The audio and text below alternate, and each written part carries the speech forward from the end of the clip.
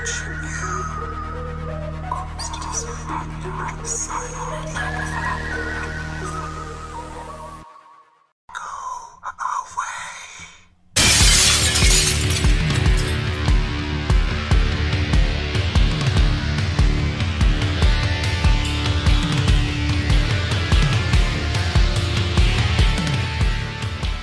guys, and welcome back to Talking with Shadows, the conversation everyone has but no one wants to admit to. Here with your host Vic Whaley and Marcus D. And a big shout out to our newest supporter on Patreon, Spiritual Abortion. Thank you so much. And a big thank you to all of our friends on Patreon. If you guys aren't already supporting us on Patreon, we'd love it if you considered it. If you guys like us and want to show some support to the podcast, just go over to Patreon and sign up today. You get a bunch of really cool stuff, such as the extended content for the podcast, where we do about an extra 15 to 20 minutes, as well as access to One Candle TV, which are just some videos that we only put up just for our patrons. And today, guys, we're going to be talking about blood. We're going to be talking about water. We're going to be talking about two different topics. We're going to start out with the sea serpent, and then we're going to be delving into a disappearance and possibly a murder most foul. Oh, you're hiding the best part. Vampires, guys. It's vampires. I was trying to, create some suspense. No suspense. It's just vampires, guys. It's like, we have to be up front. Yeah, we're going to be talking about vampires later. It's going to be awesome. But first, your guys' black bag tip of the day. Always have a horse nearby. If someone tries to black bag you, you can use it as a means of escape. It'll get you up high enough it'll be hard to get the bag over your head. And if you need to, have him kick the man in black. Won't it just be easier for the horse to get black bagged then? I mean, if it's used to eating oats out of the bag, yeah, it's going to stick his head right in the bag. But while they're trying to drag out the horse to interrogate, that's a perfect chance for you to escape. Oh man, I would be so pissed if I was that horse and the type of hand there's no oats in here. Where we go? I'm not going anywhere now. I'll tell you this. I grew up on a horse farm, and that's an expensive loss right there, man. You're going to be feeling the loss of that horse. But it's still better than getting black bagged. Yeah, it would. Okay, so, yeah, the first thing that I'm going to talk about is recently in the news, there's this stuff going on about this weird creature that washed up on the shore of this beach in Mexico. I think it's pronounced Destiladores, Mexico? I really hope that's right, because I have no chance of pronouncing this correctly. We're so bad at pronouncing stuff. Our apologies if we did, but that was our best guess. That was a long city down there. And while we're talking about it, let me pop up a picture of this for us to look at. And can you put a picture of this in the show notes as well? Yeah, I'll put a link to you guys. And we'll also post just a link to the article on our Facebook too, so that you guys can see this. And definitely check out this creature. It's very, very odd. It's being called this bizarre eyeless dolphin. And I've been looking at this thing a lot, guys. This is not a dolphin. This is definitely not a dolphin. Now, I'll give him this. The head shape looks dolphin-esque when you first look at it. But there are too many biological traits that makes this definitely not a dolphin. First, if you guys zoom in, you can make out that there's a nostril. First, dolphins don't have nostrils in the tip of their snout. They have them, on the back of the head. It's basically their blowhole. Also, if you look really close in the mouth, there's two different pictures of it. There's one where it's zoomed out and another one where it's zoomed in on the head. And this thing has 3 rows of teeth. It has the normal one like we have where it goes to the left and the right, but it has a third one going through the middle. Not a trait normal for mammals. Finally, you can notice there's these weird it almost looks like stretch marks along the neck. That's common in certain animals that gorge. It allows their throat to poof out and allow them to swallow huge amounts of food at once. And I got some theories on this, but do you want to throw anything in on this? Yeah, the first thing that I want to say is probably to people that are thinking, you're listening to this, but you don't really see it yet. The first thing that a lot of people probably think that we're talking about is some kind of globster, some sort of just decaying mass that just washed up on a beach, and that's really not what we're talking about when we're looking at this thing. Yeah. This thing has very little signs of any sort of maceration or any sort of decay on it. It's clearly dead. It's clearly had a little bit, but this is relatively fresh. Yeah, the very first thing that came to my mind whenever Vic wanted to talk about this, and I'm looking at this, is could this in some way, shape, or form just be some kind of decomposing animal? And we've kind of talked about it before on the YouTube channel. We did the Montauk Monster, whatnot, and we've talked about lobsters in some way, shape, or form. But no, looking at it, it does look decayed. But the first thing that I was drawn to looking at this thing, definitely, which makes you think that, is probably the marks on the neck. 'Cause it's got these stretch marks or deep cracks that kind of look like in the picture that go down its neck. And it's just a gnarly... Oh, gosh, he's pulling up a photo of it again, and it is just a gnarly, nasty-looking thing that makes me terrified to go in the ocean. Beyond that, when you look at the picture of it zoomed out where you get to see the full body, its body is more like... Some people have likened it to a tadpole. It doesn't have that sort of fanned-out tail, the flat fan that dolphins and whales have. It has more like a eel or tadpole like tail to it. And it has this stomach area where the fin doesn't really seem to go up to.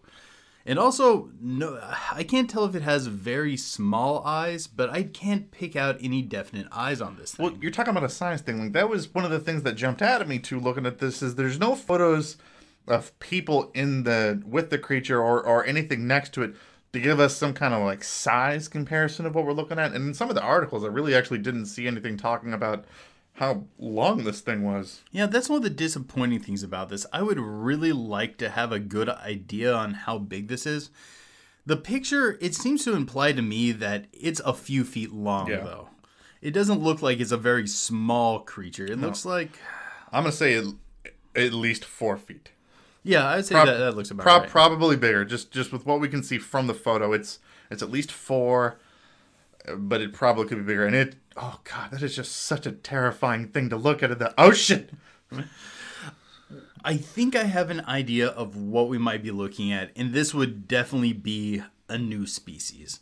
If this is not a photoshopped image, which I'm tempted to say I don't think it is, I think that this might be some sort of unknown species of deep-sea eel. I mean, this thing's clearly a hunting predator, but it has too many eel-like shapes or traits. The extra rows of teeth, it has much longer, sharper teeth than dolphin would. They look very eel-like. That neck I was talking about where it gorges, and the tail, it looks very eel-like. Beyond that, it does seem to have nostrils towards the front, and like, say, if you pull up a picture of a moray eel, many of them have like a nostril-like structure up there. But even those kind of creatures have eyes. And when you're looking at this thing, it doesn't have eyes. And at first I thought, well, if this thing is like that far down in the deep sea, maybe it wouldn't need eyes. Cavefish don't see, and a lot of them don't have eyes, but a lot of deep sea fish still have eyes.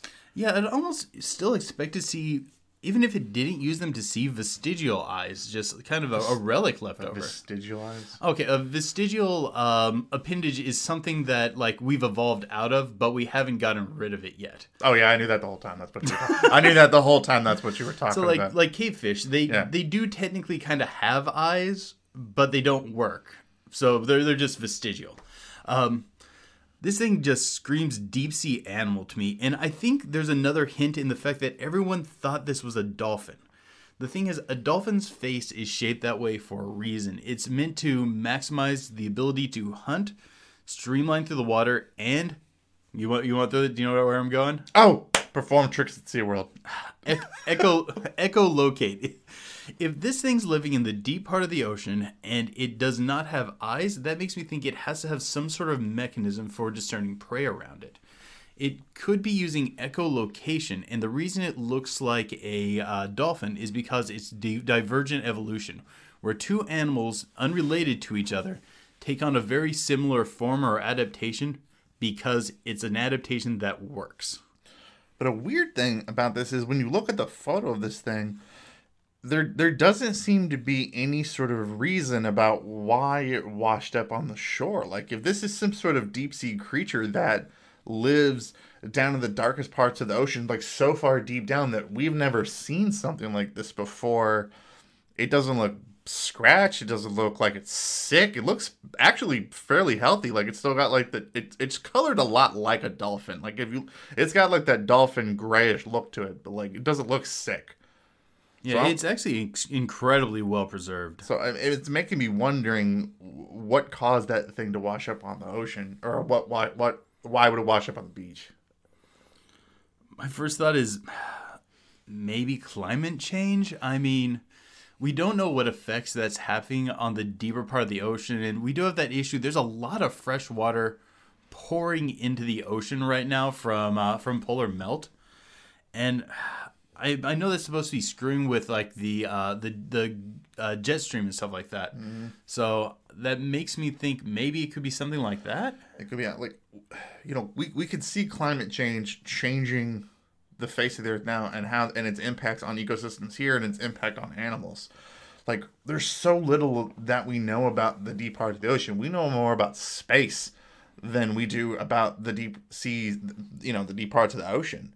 So I can't even fathom what that's having an impact on, like, down in there on these ecosystems and whatnot. And it's making me wonder if that could be what's driving a lot more of these modern, paranormal cryptid encounters that we're having, or just paranormal things in general. Man, if this is real, this is a really amazing find. Like, if they can find this body, and I kind of hope that if this is a true story, someone snatched up the body and has begun doing DNA testing. Usually DNA testing is really hard, and I covered this in like some of our other videos, like the Alvin plesiosaur, that DNA testing is hard on things that have been in the water for a long time because maceration and sun bleaching kind of destroys the DNA pretty quick. That's why a lot of lobster stories, you don't find out what they are because they've been decomposed so long. Yeah, it's like the DNA is just not in a salvageable way. But this, like we've been saying, it looks fresh enough that you might be able to pull a DNA sample off something like this. And I'd love to see what they got back. My bet is it's going to be in the eel family. I'd almost guarantee it. Also, something that we haven't really gotten to is when you look at the picture of it being more zoomed out, it has kind of a shepherd's crook shape to it, where the tail's long and then it kind of curves up, ending with a head, which would make me think that if it lives down in the water column, it kind of hovers in the water column with the tail pointed downward, keeping it just balanced. And the head's just there positioned to echolocate and then snatch at things that come close. Like oarfish, if I remember right. They're these long, almost eel-like creatures. You'll see them sometimes on cryptid pages because they look so bizarre. But they are a known species. But they'll kind of just hover vertically in the water table because it's a useful tactic for them to hunt. I'd almost think that this is using a mechanism along those lines. It looks like some mad scientist took a dolphin and an eel and then just combined them together and went, nope. And just toss it out. I mean, I've seen people online saying that maybe this is some sort of experimental thing, but I don't think it needs to be. I think this is a creature that could naturally exist. Now, why have we never seen it before? Maybe it's a rare species, or I don't know. I don't have a good reason on why we haven't seen this thing before. Could always just blame the Hollow Earth theory. Oh. Like, that's a good cop-out answer for why we haven't seen it. It's the Hollow Earth. It lives down in the deep recesses of the Earth, and it just came out now. So, okay, if I understand the Hollow Earth theory correct, there's another world down there with its own oceans. So, it swam out of the inner Earth ocean, somehow traveled through the caves to get to regular Earth ocean, and then got here and died. Yeah. Like, our climate changed oceans merged into their natural oceans, and they went, what's going on with this? Let me investigate. Oh, now I'm dead. And it washed up on a beach. But please, guys, definitely look on our show notes. Check this out. This is a really amazing find. I've been dying all week to talk about this. Please tell us what you think about it. What you guys think it is. We'd love to get your guys' input on that. If this comes out and turns out it's photoshopped, my heart's going to be broken. They will have broken my little heart. I mean, if you look at it, there's no actual images of other people with it. And if you read a lot of the articles, there's no, like, somebody came and got it. There's nothing like that. Like, I think if people were really there, that, like, there'd be photos of people with it. But yeah, I mean, the story is very vague, which does make me think a potential host. But at the same time, I can't find the artifacts or anything in the imagery. It looks like a very real image. But again, I hope that it's real, and it could be. Yeah, crossing my fingers. Now, if it is Photoshop, someone really did their homework biologically on this thing. Yeah. That's one of the things that really annoys me. I'm like, I know that people for a long time have been like trying to doctor photos to make stuff look like the paranormal. It always pisses me off because as technology advances, it gets easier and easier to Photoshop this stuff and create hoax images, and makes it harder on paranormal investigators like us to talk about some of this stuff. Yeah, but you don't hate that technology when you play a new video game, though. Don't bring first off, don't bring video games into this. They didn't do anything to you. I'm bringing in these terrible people that are creating hoaxes out there. Oh, if only it was still as easy as the days of Hodag. You look up that image and man, you can tell just immediately looking at that's a hoax. It's such a great story. Oh, you know, since we're sending people to the show notes, throw an image of Hodag in there too. Yeah, we'll put that on there too. Hodag is easily my favorite hoax ever. Just look at that. It's a good story. There's stories. It involves chloroforms on stick. Do you want to cover Hodag one day? Yeah, we should. Maybe either in the probably do it in the extended segment. Yeah. We should totally. It's got bear wrestle. Oh, it's such a great. There's festivals about it. It's great. No. We were dedicated. We're going to talk about Susan Walsh. Okay. Susan Walsh was she's a complex person, and it's a complex case. And let's preface this because generally with disappearances, I'm not super always excited about. Like, I like true crime and all that too, but you know, most disappearances could just be, wrote off to other things. There needs to be some kind of paranormal element to it. I'm very neutral on true crime stuff.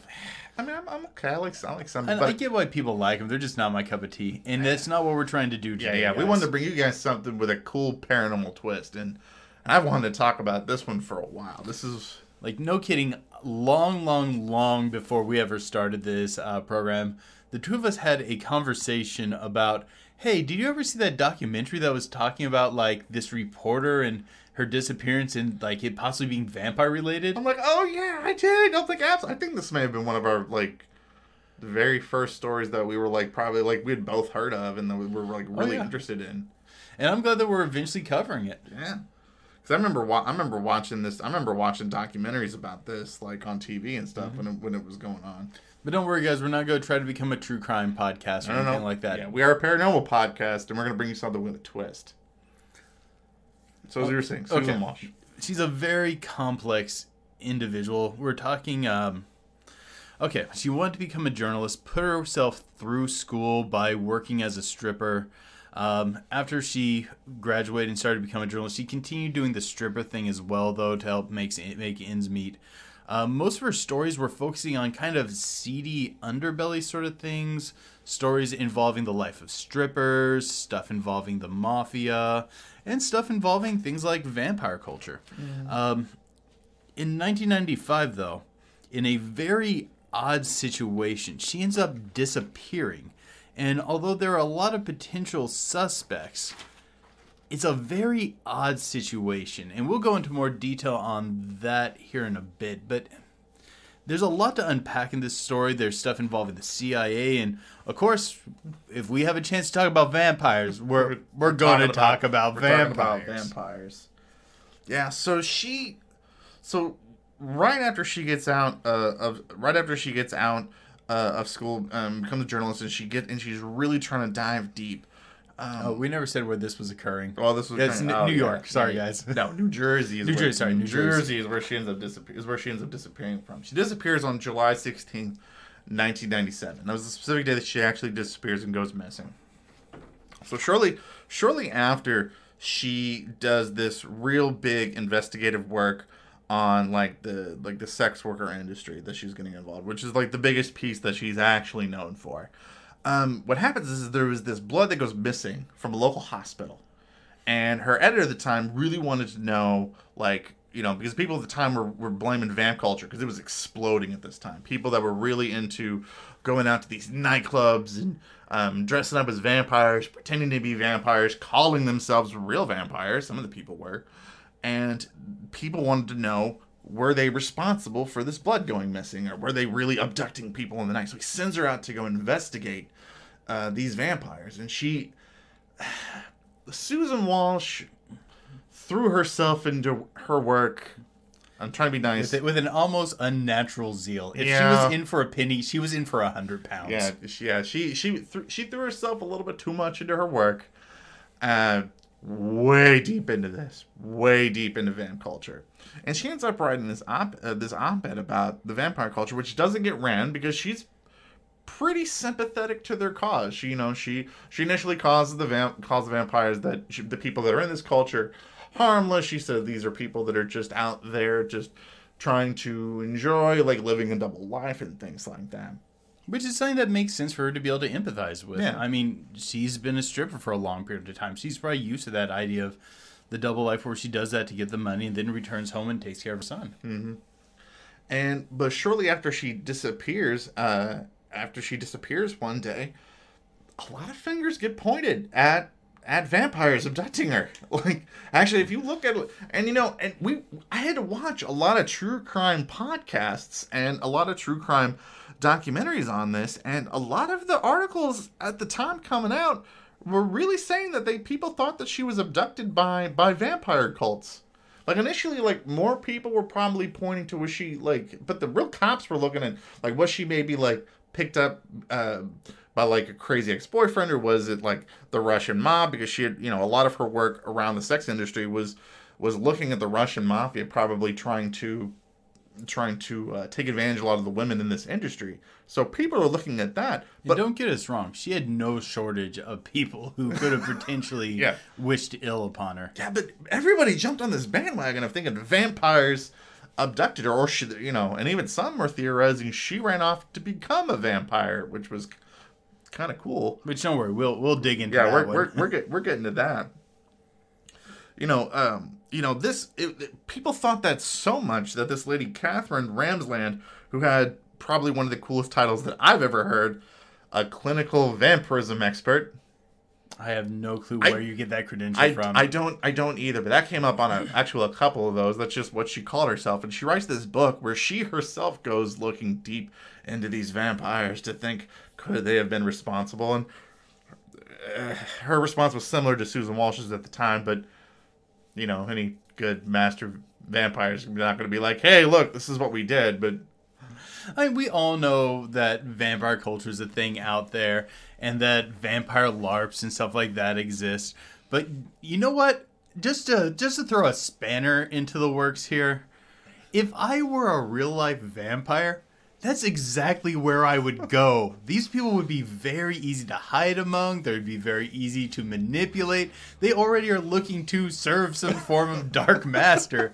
I mean, I feel like you would hear about this group and you just get this like light bulb over your head and then these flashing lights saying free buffet. It's like all you can eat humans for only $4.99. I'm like, you can't even get meals like this in Vegas. Like, this is nice. Now, if we're entertaining the possibility of vampires being real and assuming that they're intelligent and manipulative in the way that we normally speculate them to be, or that we'd have to assume any sort of corporeal paranormal entity would have to be to survive in the modern world, this is something that if I was one of them, I don't think I could pass up utilizing. This would be a good tool in your toolbox. Like, I think one of the things as a vampire that you would have to do to, like, maybe make more vampires is you would have to look to see, could somebody live the lifestyle? Do you think that, like, that's a good place to go to see if people could actually live the lifestyle, though? Oh, man. I don't know if, like, say, if I was a vampire and I'm looking to, like, make more vampires, they would definitely be willing, but I don't know. Someone who's already that invested in the idea, if the truth is too far distant from it, I don't know. That might end up being a hurdle. Yeah, so when people talk about Susan Walsh and they talk about this theory that she ran off to become a vampire, then you have to ask yourself, would she make a good candidate, though, to become a vampire? Like, could she do that? And initially, when you look at her, I have this, she has this drive. She has this wanting to be, wanting to make herself better drive initially. There, it's under the surface. She struggled a lot with substance abuse, but it's there under the surface. I mean, the lady definitely has a strong will. Being a survivor of substance abuse, putting yourself through college, having to do stripping on the side, and all this while raising a kid. I mean, that's definitely shows some willpower right there. Mm. But, like, even beyond that, one of the things that pretty much everyone says is when Susan wanted to be the center of attention, she was the center of attention. When she wanted to charm someone, that person was charmed. She had that sort of animal magnetism that most fictional vampire characters wish they had. It seems to be like she already naturally possesses the sort of things most authors try to instill in those sort of characters. And when I think about a vampire, I'm thinking about a person that was once human, that becomes one. And when you think about our hierarchy of needs and the things that we need,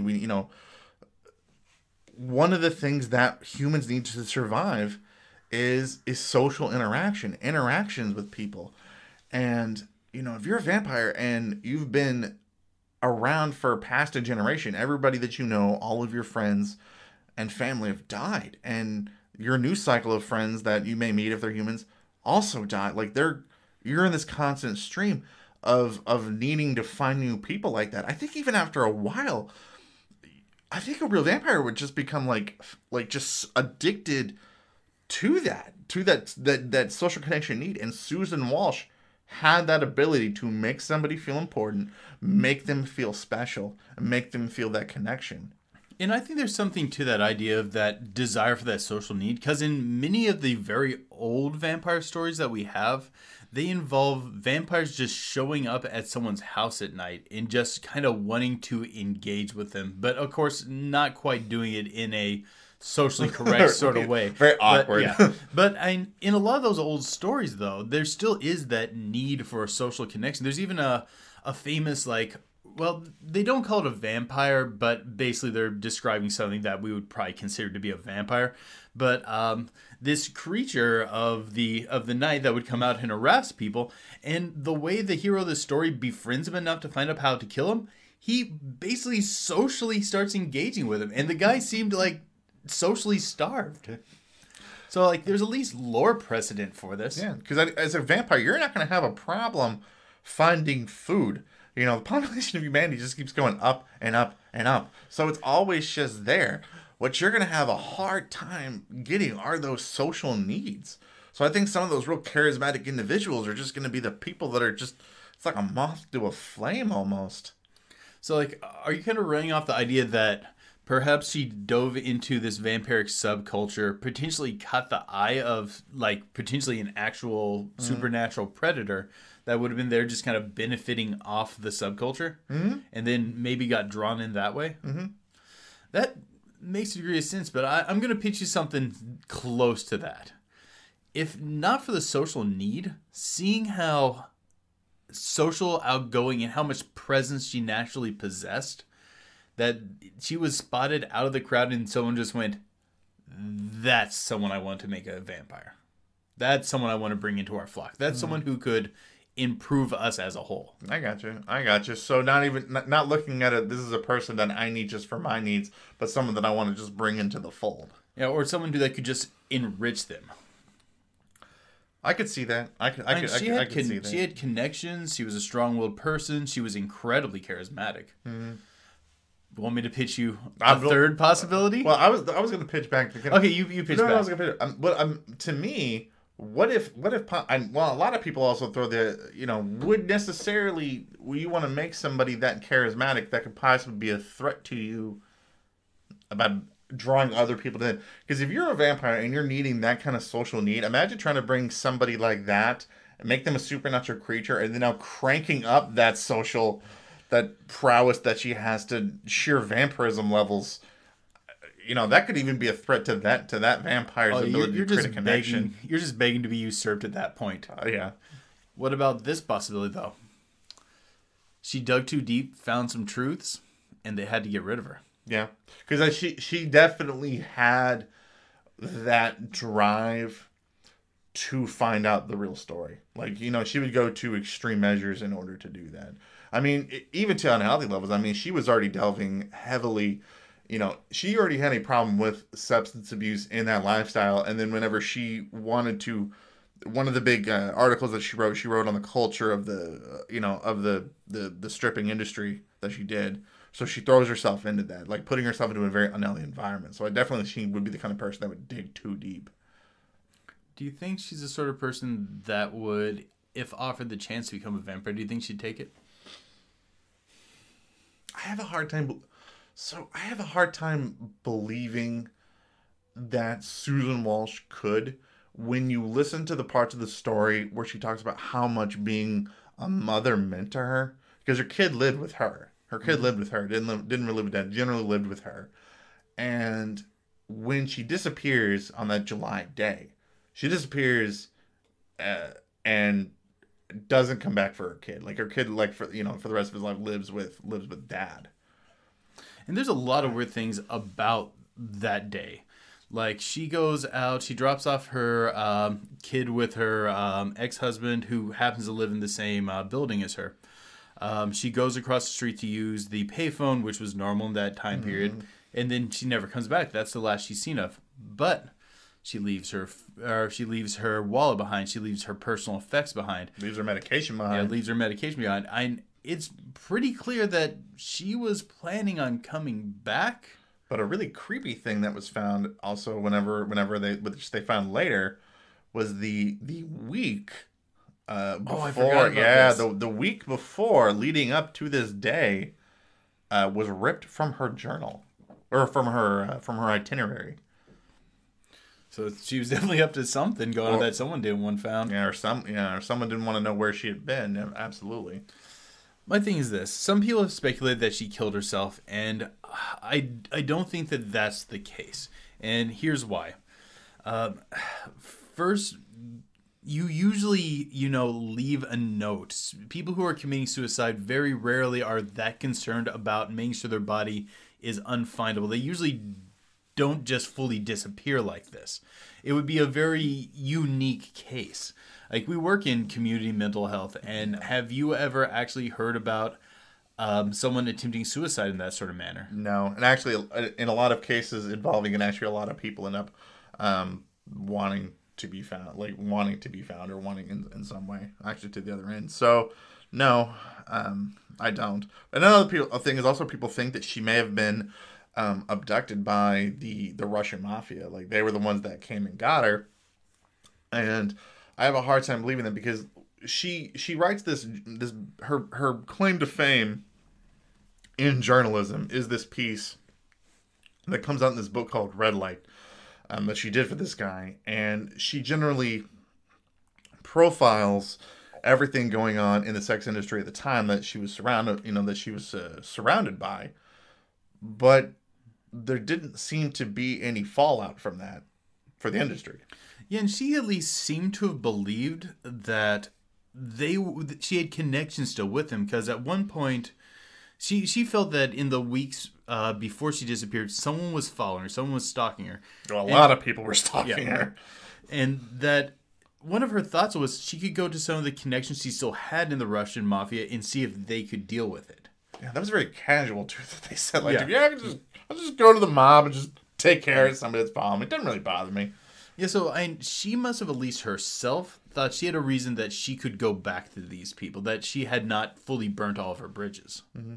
But again, if you think that she was abducted by a vampire, she disappears in the middle of the day. Yeah, that's actually one of the big problems. Maybe some sort of vampiric servant, or they hired some human to, or maybe it's not a vampire. The vampire thing is a very fun idea, but there's a lot more things to kind of dive into than just that. Like, another one that people say a lot is she probably just went back to doing drugs. But I got a real quick one that kind of, I think, makes a good point here. If you're going to go abandon your family to dive into a life of drugs, why do you leave your money behind? You would definitely go back for your money. Well, if you're an addict, why would you not take your pills with you? Yeah. Yes, things that would be lucrative.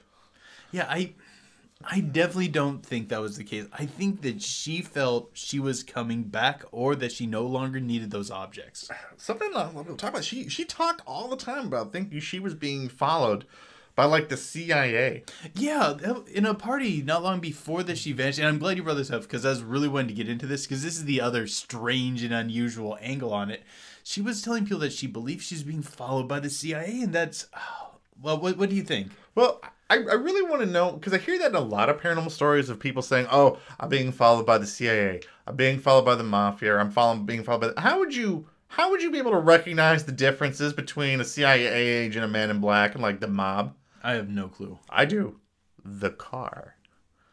I can tell you that all of those people are going to definitely be driving different cars. If I'm in the mob, what am I driving? A Crown Victoria. Giant trunk space, 3 bodies easily. If I'm working for the CIA, Lincoln. Nice. Very nice, kind of snazzy government car. So, You think that she was able to identify more or less what a government car was and just kind of speculate from there? No, I'm saying next time you think that you're being followed by them, you need to be telling us what the car looks like. Oh. So that way we know. That way we can kind of narrow this down a little bit. Oh, I thought you were trying to imply some sort of insight she must have had. No.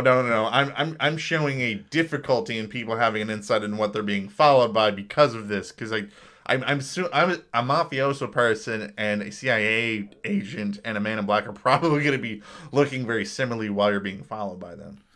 Like, I know in the last days before she disappeared, a lot of her friends were speculating that she may be getting back into drugs. And I got an alternate theory on that one, too. When you think someone's getting into drugs, you usually base that on their behavior. Usually that means they're being bizarre or they're being paranoid. Like being followed by the government. Yeah. Like, it is possible that she was. I mean, she had that history. She had been in recovery for quite some time and hadn't really had any big slip-ups that were noted. But the other possibility is she was being paranoid because someone was actually after her. Well, I mean, she was also bipolar, and Yeah. she was on drugs, and drugs are, no matter how med compliant you are while you're Oh, we don't know that she was on drugs. That was never it was confirmed. heavily suspected.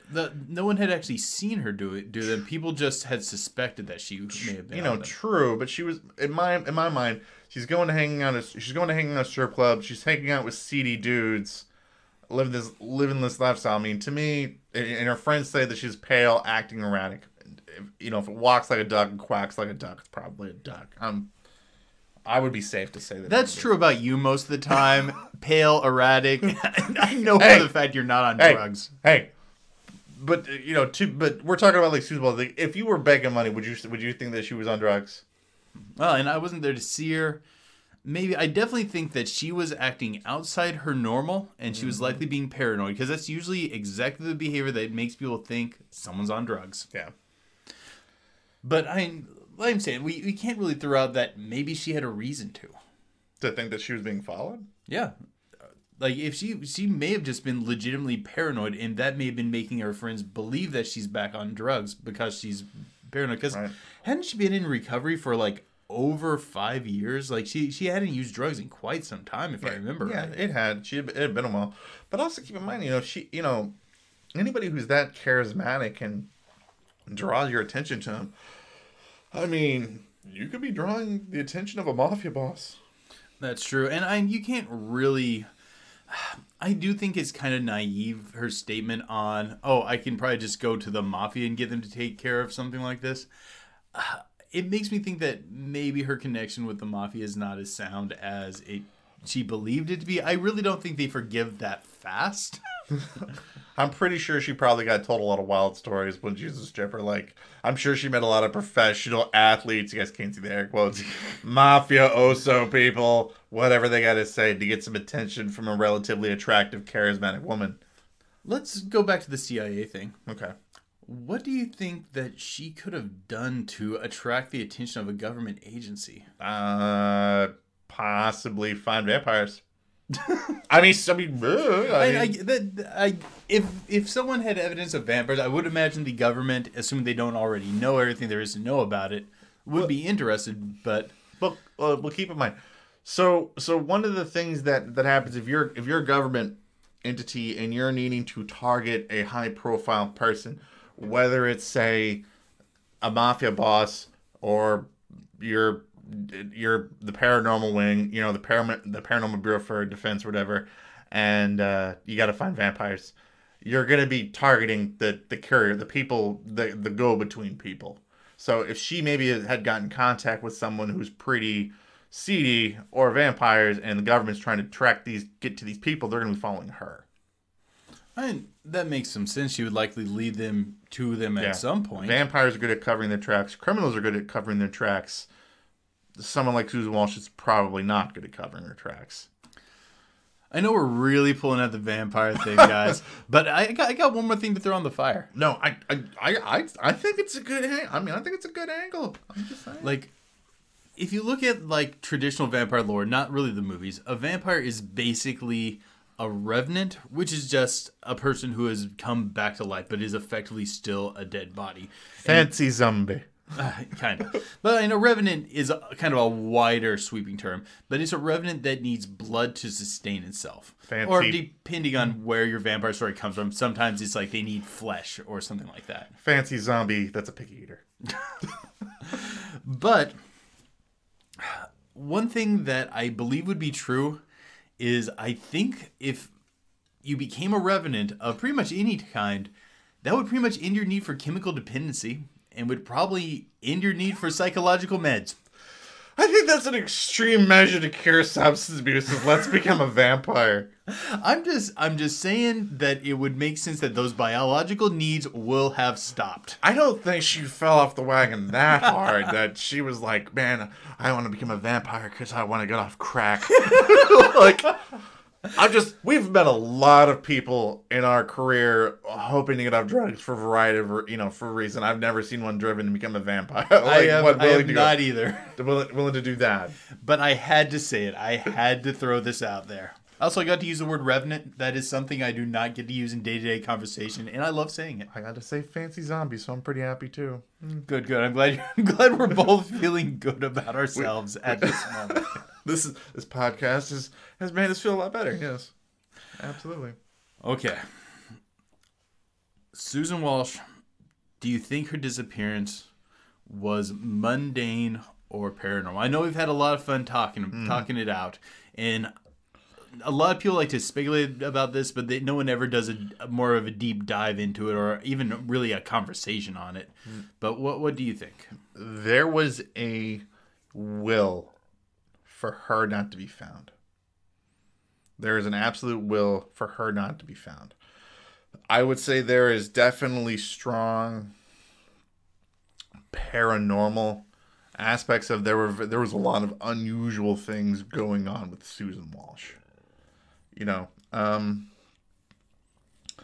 Something that, I am that we do know a lot about, and I don't think that people talk a lot about when it comes to like vamp culture. Any culture that has like a really strong like secretive identity, like something like that. Whether it's there's a lot of vamp cultures are like that. LARPers are like that. I've seen people in SCA. You adopt this any place where you adopt this other identity. People are very protective of that world.